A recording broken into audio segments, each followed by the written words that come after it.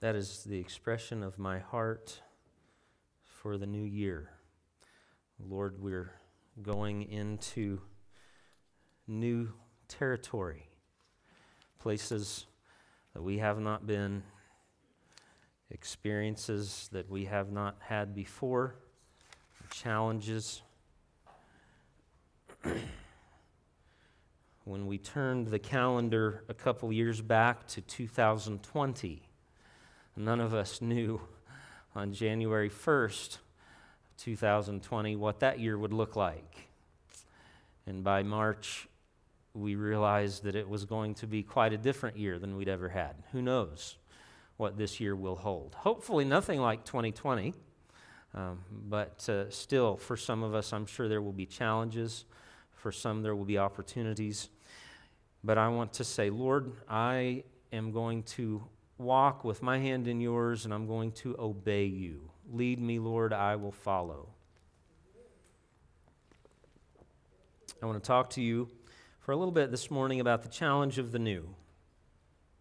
The challenge of the new. You know, what is new is unfamiliar, and what is unfamiliar is often uncomfortable. Whether it turns out to be a negative or a positive. Sometimes there are many positive things that come into our lives that are new, and simply because they are new, they're unfamiliar and therefore uncomfortable. Whether you anticipate good or bad, whatever the case, this coming year will be new. And for some of us, that might mean a heart and a mind filled with fear, perhaps dread, perhaps even worry. Wouldn't it be nice if we had some kind of a warning when we were about to have a bad day? We have lights on our dashboard. The gauge is the dashboard of your car. Just one little simple example is when your gas tank gets too close to empty. After a certain point, most cars will have a little light that will come on. And that little light is telling you, hey, I'm sure you've been watching your gas gauge, but just in case you haven't, I'm here to tell you that you are about to run out of gas. And that little light says you need to find a place to pull in and fill up soon. It'd be great if we had some kind of warning like that would say, hey, you are about to have a bad day. Maybe you should just go back to bed. No, we can't do that. Whether we're facing a bad day or a good day, we still have to get up and face the day. Here's a list that I borrowed from Stan Toller. Some of you will know that name. He said, you know it's going to be a bad day when you return from vacation and find a new name on your mailbox. You know it's going to be a bad day when you stop at the Motel 6 and they turn the lights off. You know it's going to be a bad day when you walk into work and your boss tells you not to bother taking off your coat. You know that it's maybe going to be a bad day when the bird singing outside your bedroom window is a buzzard. You know it's going to be a bad day when you wake up in the morning and your dentures are locked together. I don't know what that's like yet. Maybe some of you do. You know it's going to be a bad day when you step on the bathroom scale and it says 1 at a time. The challenge of the new. I want to read to you some passages, some verses of Scripture from Joshua chapter 1. Joshua chapter 1. After the death of Moses, the servant of the Lord said to Joshua, the son of Nun, Moses' assistant, Moses, my servant, is dead. Now therefore arise, Go over this Jordan, you and all this people, into the land that I am giving to them, to the people of Israel. Every place that the sole of your foot will tread upon, I have given to you, just as I promised to Moses. From the wilderness and this Lebanon, as far as the great river, the river Euphrates, all the land of the Hittites to the great sea, toward the going down of the sun, shall be your territory. No man shall be able to stand before you all the days of your life. Just as I was with Moses, so I will be with you. I will not leave you or forsake you. Be strong and courageous, for you shall cause this people to inherit the land that I swore to their fathers to give them. Only be strong and very courageous, being careful to do according to all the law that Moses my servant commanded you. Do not turn from it to the right hand or to the left, that you may have good success wherever you go. This book of the law shall not depart out of your mouth, but you shall meditate on it day and night, so that you may be careful to do according to all that is written in it. For then you will make your way prosperous, and then you will have good success. Good memory verse, by the way, Joshua 1:8. Good verse for you to memorize and meditate on. This book of the law shall not depart out of your mouth, but you shall meditate in it day and night, so that you may observe to do according to all that is written therein. For then you will make your way prosperous, and then you will have good success. Verse 9, have I not commanded you, be strong and courageous? Do not be frightened and do not be dismayed, for the Lord your God is with you wherever you go. Let's bow our hearts for prayer. Father, we thank you for this good word. We thank you that while we face new territory and unfamiliar responsibilities, we know that you are a God who has promised to go with us. Lord, help us to follow. Help us to walk with our hand in yours, to walk in obedience. And Lord, we know that you will give us a good year. And Father, we're looking to you, trusting you. Would you do in our hearts and in this service all that you wish to accomplish? In Jesus' name, amen. This scripture reading comes at a crucial moment, both in the life of the nation of Israel and also in the life of Joshua himself. We read in the first few verses that Moses has died. Moses is the one that you remember God gave the responsibility for leading the Israelites out of the land of Egypt.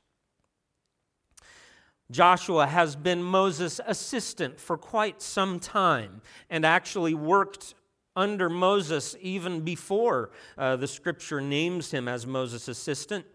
Joshua has been groomed for this moment. He has been prepared for this time. He has been Moses' right-hand man for quite a number of years now. He, along with Caleb, had been the only ones that served as spies. Do you remember that story when they first came with Moses and the children of Israel to the border of the promised land? And Moses sent spies across to spy out the land. And all of them came back and said, oh, the land is full of giants, and we're not going to be able to take the land. This is terrible. We should have never left Egypt. And yet there were two, Caleb and Joshua, that believed the promise of God. They were confident that God could help them, that God would lead them and bring them into the promised territory. Joshua, along with Caleb, were the only ones that believed they could have entered the promised land the first time. Yet because of the people's unbelief, because of the people's doubt and complaining and all of that, God did not allow them to enter the promised land, but he said, there's not one person of this generation that will enter my promised land except Caleb and Joshua, because they were the ones who believed. And God caused the people, along with Moses, after that point, to wander in the wilderness for 40 years. And all of that time, Joshua is serving alongside Moses. I can't imagine what that would have been like, to think that after 5 years have gone by. 10 years have gone by. 15 years. How long does it take? You think about how long it takes for just 10 years to pass. And I know the longer we live, the quicker the days and the years go by, but still, 10 years takes a while to go by. I can imagine Joshua having come to the border of the promised land, and then because the people failed to believe God, they were forced to wander in the wilderness for 40 years until all of that generation had passed off the scene and a new generation came along, someone that God could lead into the promised land. Yet apparently it seems that all that time Joshua was walking faithfully, serving faithfully beside Moses, and now he is about to face a new role and a new responsibility. The big shoes that Moses has left behind, it's now Joshua's responsibility to step into that position as leader and lead the people of Israel into the promised land across the Jordan River. Now, there's always a chance of someone avoiding responsibility, but you don't usually admonish a person not to be afraid unless there's a really good possibility that they're going to be afraid. You understand what I'm saying? We read in this passage of Scripture 2 or 3 times God speaking to Joshua and telling him, admonishing him, don't be afraid. Fear not. I'm with you. Don't worry. Just like I was with Moses, I'll be with you. I believe that whenever we read those kinds of things, we are to understand there's good possibility you're going to have moments of fear. You're going to have moments of perhaps doubt, dread, and worry. And it seems to me as if God is saying to Joshua, whenever you cross this land and you face new responsibilities and new challenges and you come into moments where you are uncertain of what to do, Joshua, I want you to remember this moment. Before I ever took you across the Jordan River and into the promised land, I told you there's nothing for you to be afraid of. Don't be afraid. And I believe, friends, as we face the threshold of a new year and we have turned the calendar page to 2023, God knows for all of us there may very well be moments of fear. I hope not. Every year, every day, we can all hope for the best. We should hope for the best. We ought to expect good things from God, but we do not know what the future holds. And it is just being realistic to expect that some of these days in 2023 may not be the best days that we've ever had. There may be moments that we dread, moments that we fear. But I believe we can look to this Scripture, and as God admonished Joshua, we can hear God admonishing and challenging us. Be strong and courageous, for I will not leave you or forsake you. Don't be afraid. When Joshua was about to step into this new role, God admonishes us. God admonishes him, tells him, as leader of the nation of Israel, with the responsibility of leading in the conquest of the promised land. God gives Joshua 4 familiar constants, things that will not change. 4 things that will be familiar to him as he faces unfamiliar territory and unfamiliar challenges. The first thing is familiar boundaries. Familiar boundaries. Notice, if you will, verses 3 and 4 of Joshua chapter 1. First thing God says is, every place that the sole of your foot will tread upon, I have given to you, just as I promised Moses. This promise goes further back than that. As a matter of fact, it's the same promise that the patriarchs received. You can go back to Genesis chapter 12 and read there that when God first called his people out, he called them out through Abraham to be his own people. That's the promise God gave to Abraham. Every place where you put your foot, I'm going to give you. It was a familiar promise. And then he goes on to delineate the specifications of those boundaries. In verse 4, he says, "From the wilderness and this Lebanon, as far as the great river, the river Euphrates, all the land of the Hittites to the great sea, toward the going down of the sun, shall be your territory." So he gives them boundaries. These are the same words that he gave to the patriarchs, every place where you put your foot, and they're the same boundaries that God gave to the children of Israel through Moses. You can look back to Numbers chapter 34.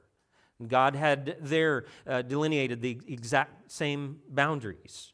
Perhaps maybe a little different phrasing, a little different words. You know, we usually think of boundaries as limiting. They're restrictive. But, you know, boundaries really are not restrictive. They're liberating. It is well known that children who are the most secure and happy are the ones who know their boundaries. They're the ones who know what and where they're free to go, what they're free to do. You watch the child that has been left to be free to determine their own course of action, to do what they want to do. They have not been given much or any discipline, and they have not been given boundaries. Those are going to be some of the most unhappy and discontented children you will ever see. I knew about this concept, and I'm sure if you've listened or read anything about child rearing, child psychology, you are familiar with this concept as well. And you can do, and I didn't take a lot of time to read much, but I just did a quick internet search to see what I would get. And a quick internet search on this topic, boundaries for children, and that help them to feel secure and happy. Over 23 million hits on that topic. In other words, over 23 million web pages that address this. And they're from all different spectrums of the topic, from the very liberal perspective to the more conservative perspective. They all say that children need boundaries, and they are more happy and secure when they have those boundaries. Do you know that the boundaries mentioned here encompass more land than Israel ever occupied? Israel never fully occupied all the land that God intended them to have.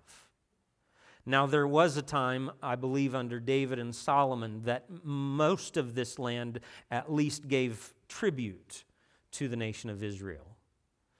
But Israel never occupied all of that land. God gave them more than they ever possessed. This, to me, suggests God's generosity with His people.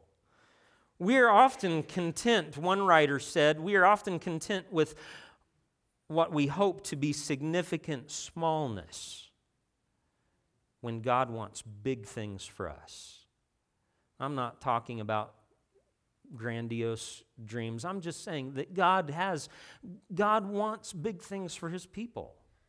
God has big plans for you. And when God gives us boundaries, they are not intended to restrict us or hem us in. They are intended to set us free.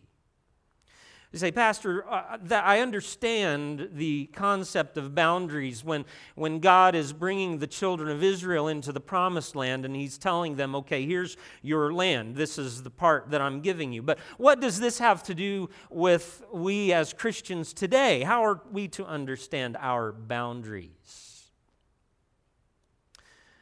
Colossians chapter 3, verse 15. The Apostle Paul gives us these words: "Let the peace of God rule in your hearts." And the word that is used there for rule is the word that is often used literally for an umpire in athletic games. It is the word used for the one who calls what is in bounds and safe or out of bounds.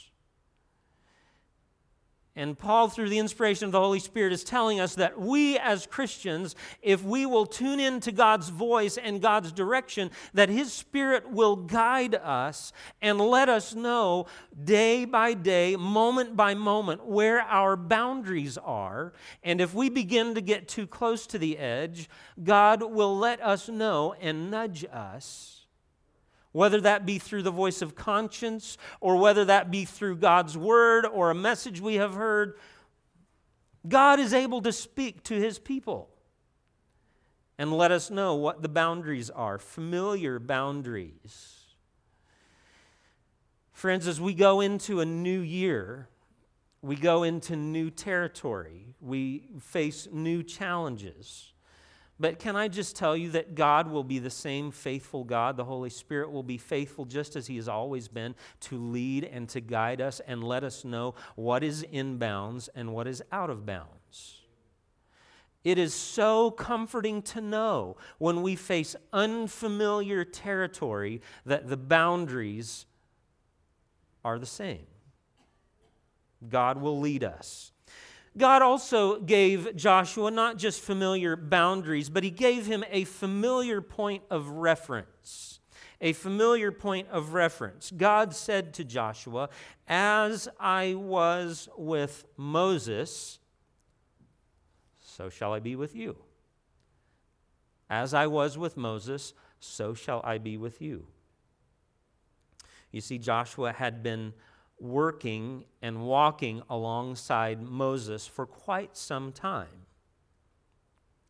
And Joshua had seen how God used Moses to lead the people of Israel. He had seen clearly the presence and power and provision of God in Moses' life.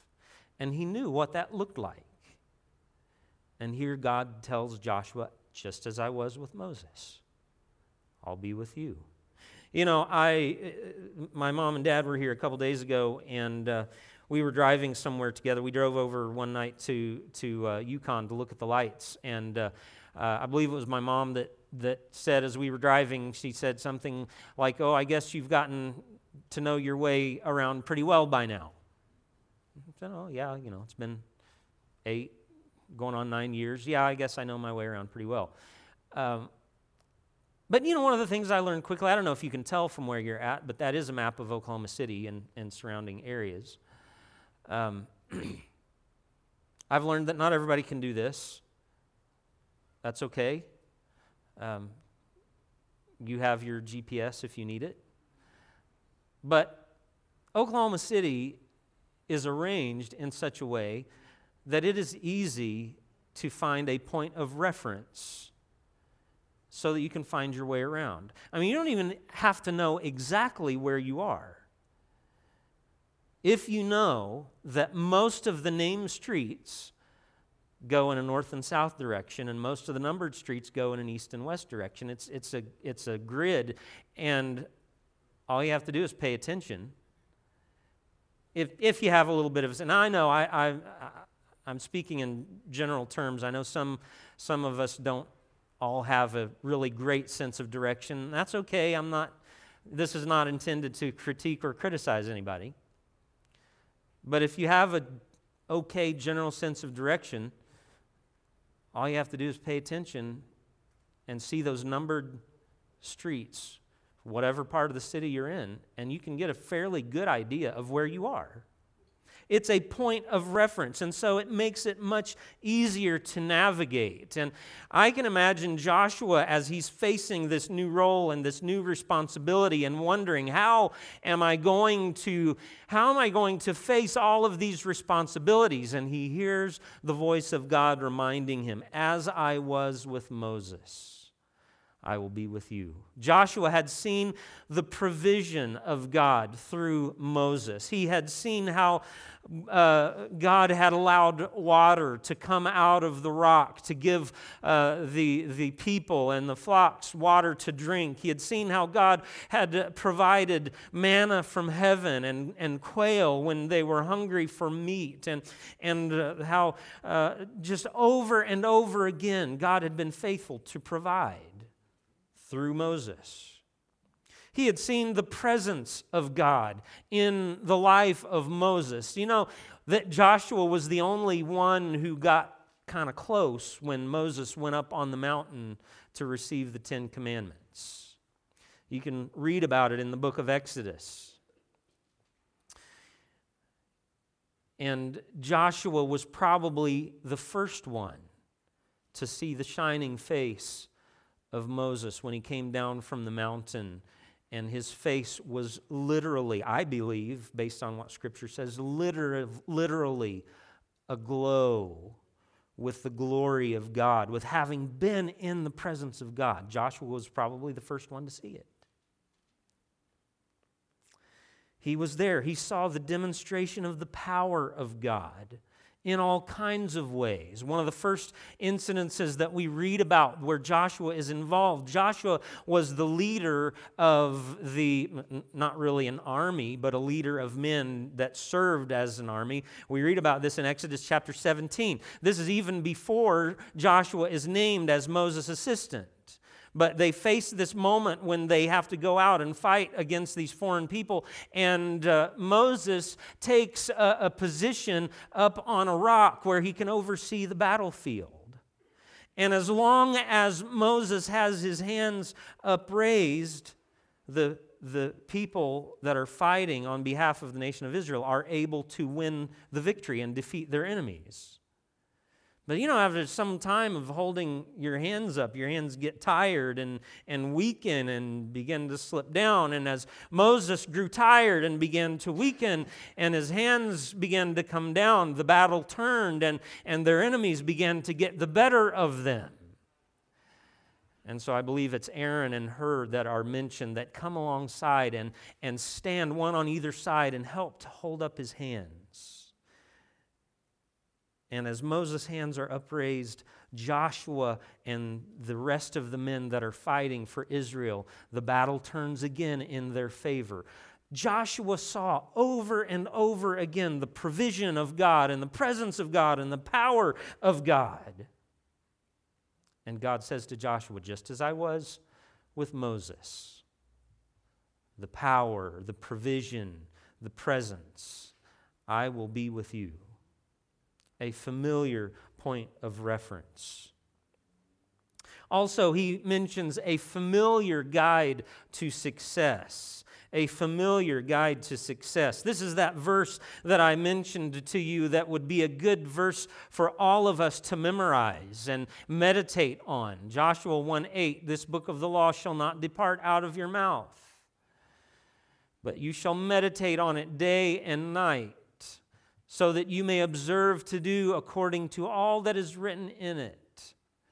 And then he goes on to say, if you do, you will have good success. I am interested in good success in the new year. Amen? I am interested in seeing good things happen and making progress, both personally and in our church and the people that I love and that I pray for. I'm hoping for good things. I'm hoping for good things for you. And friends, the best thing that I could recommend to you, if you want to see success in your life, and you say, well, Pastor, what do you mean by success? I'm not talking about success from the world's point of view. But I'm talking about success from God's point of view, from you and I living and having the kind of life that God intends for us to have. The best thing that I can recommend to you is that you read and study God's Word and apply it to your life. Not just to read it in an intellectual way, but to read it in a practical way, to say, what does this mean for me and how can I put this into practice in my life? The idea behind this is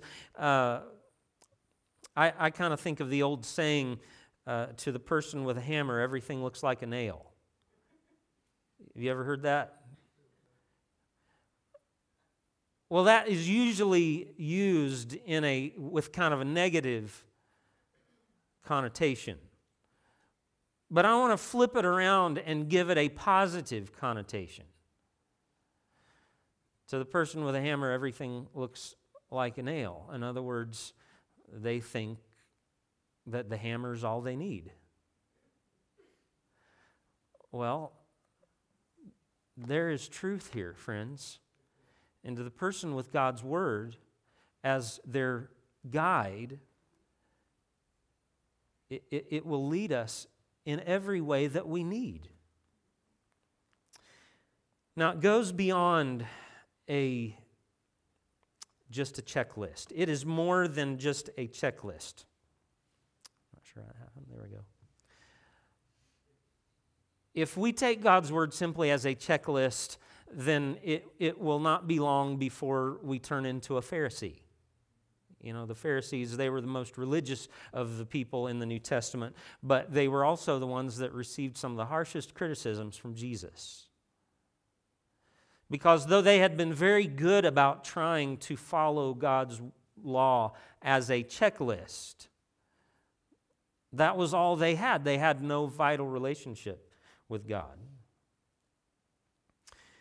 What God is talking about and what I'm talking about is a worldview. In other words, a set of lenses. I don't have to look very far, and I'm seeing multiple people that are wearing glasses. I'm talking about a set of lenses through which you view the world that helps you see life and understand how to navigate life. It's like how you remember what it's like to be in school and you're trying to learn arithmetic and your teacher is giving you a new concept, and then she's going to give you or he's going to give you an example on the board and walk you through step by step how to work that problem. And then the teacher will give you a new set of problems without the answers. And then say, now you work these new problems just like we worked the example on the board. That's kind of the idea as we think about the Scriptures as a familiar guide to success.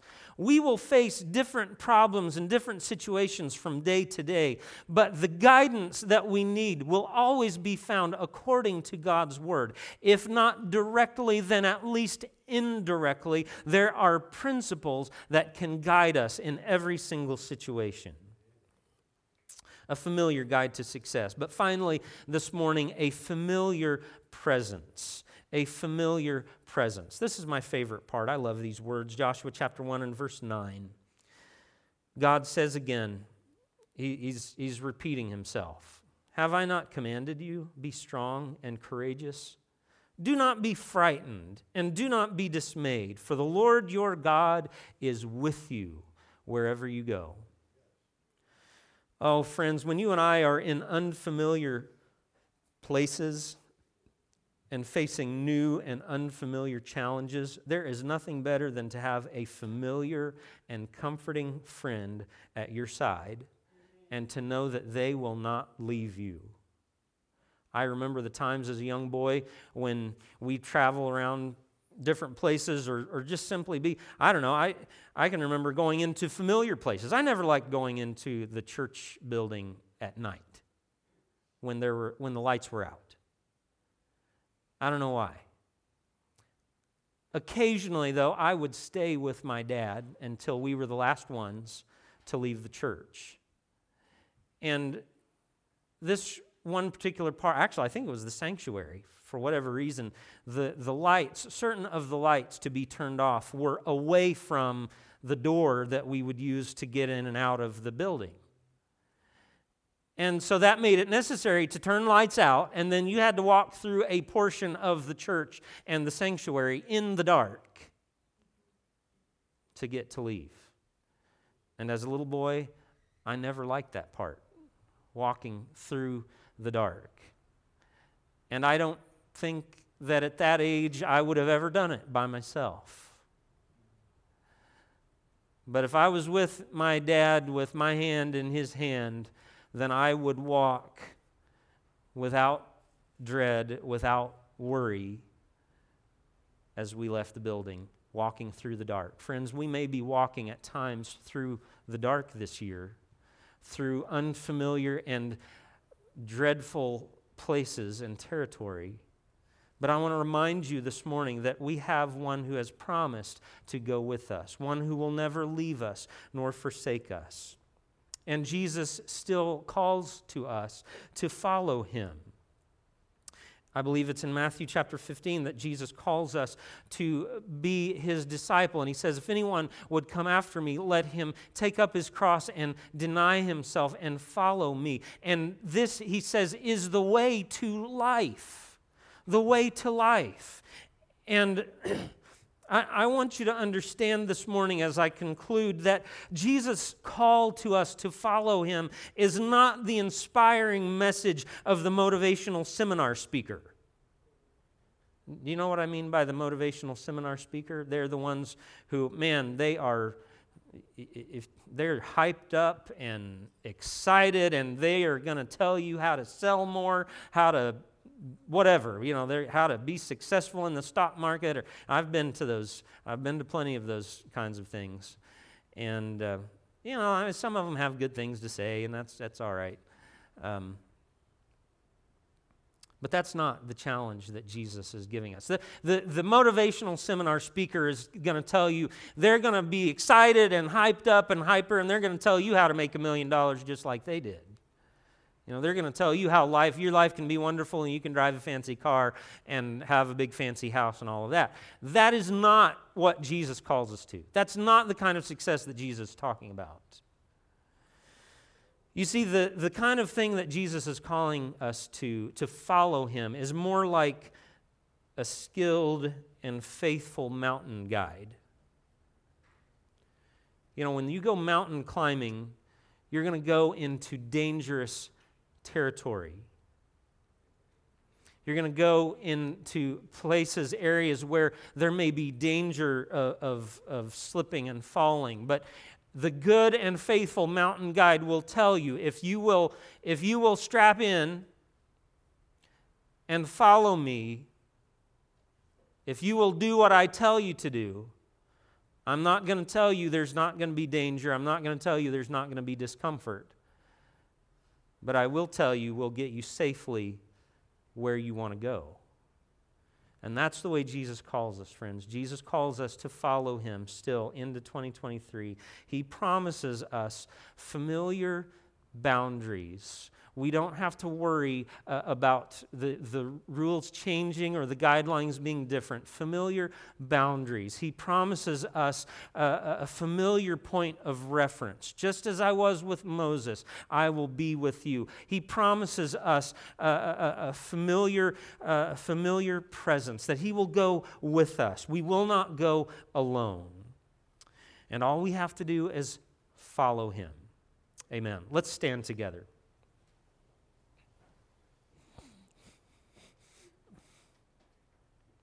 Heavenly Father, we thank you for the promises of your word and for the challenge that we read there. Lord, we are glad to know that when we go into the unknown, we can walk with our hand in yours, trusting you to lead us faithfully and safely. Lord Jesus, would you help us to do what's necessary on our part? We are not called to be passive, but to be active followers of Christ. Father, would you teach us your way? Help us to be familiar with your voice, and help us to trust in your goodness. And Father, we know that you will lead us safely through. Father, we anticipate good things in the days to come. We pray that you will help us to follow so that we can have the kind of success that you want us to have. We ask this in Jesus' name. Amen.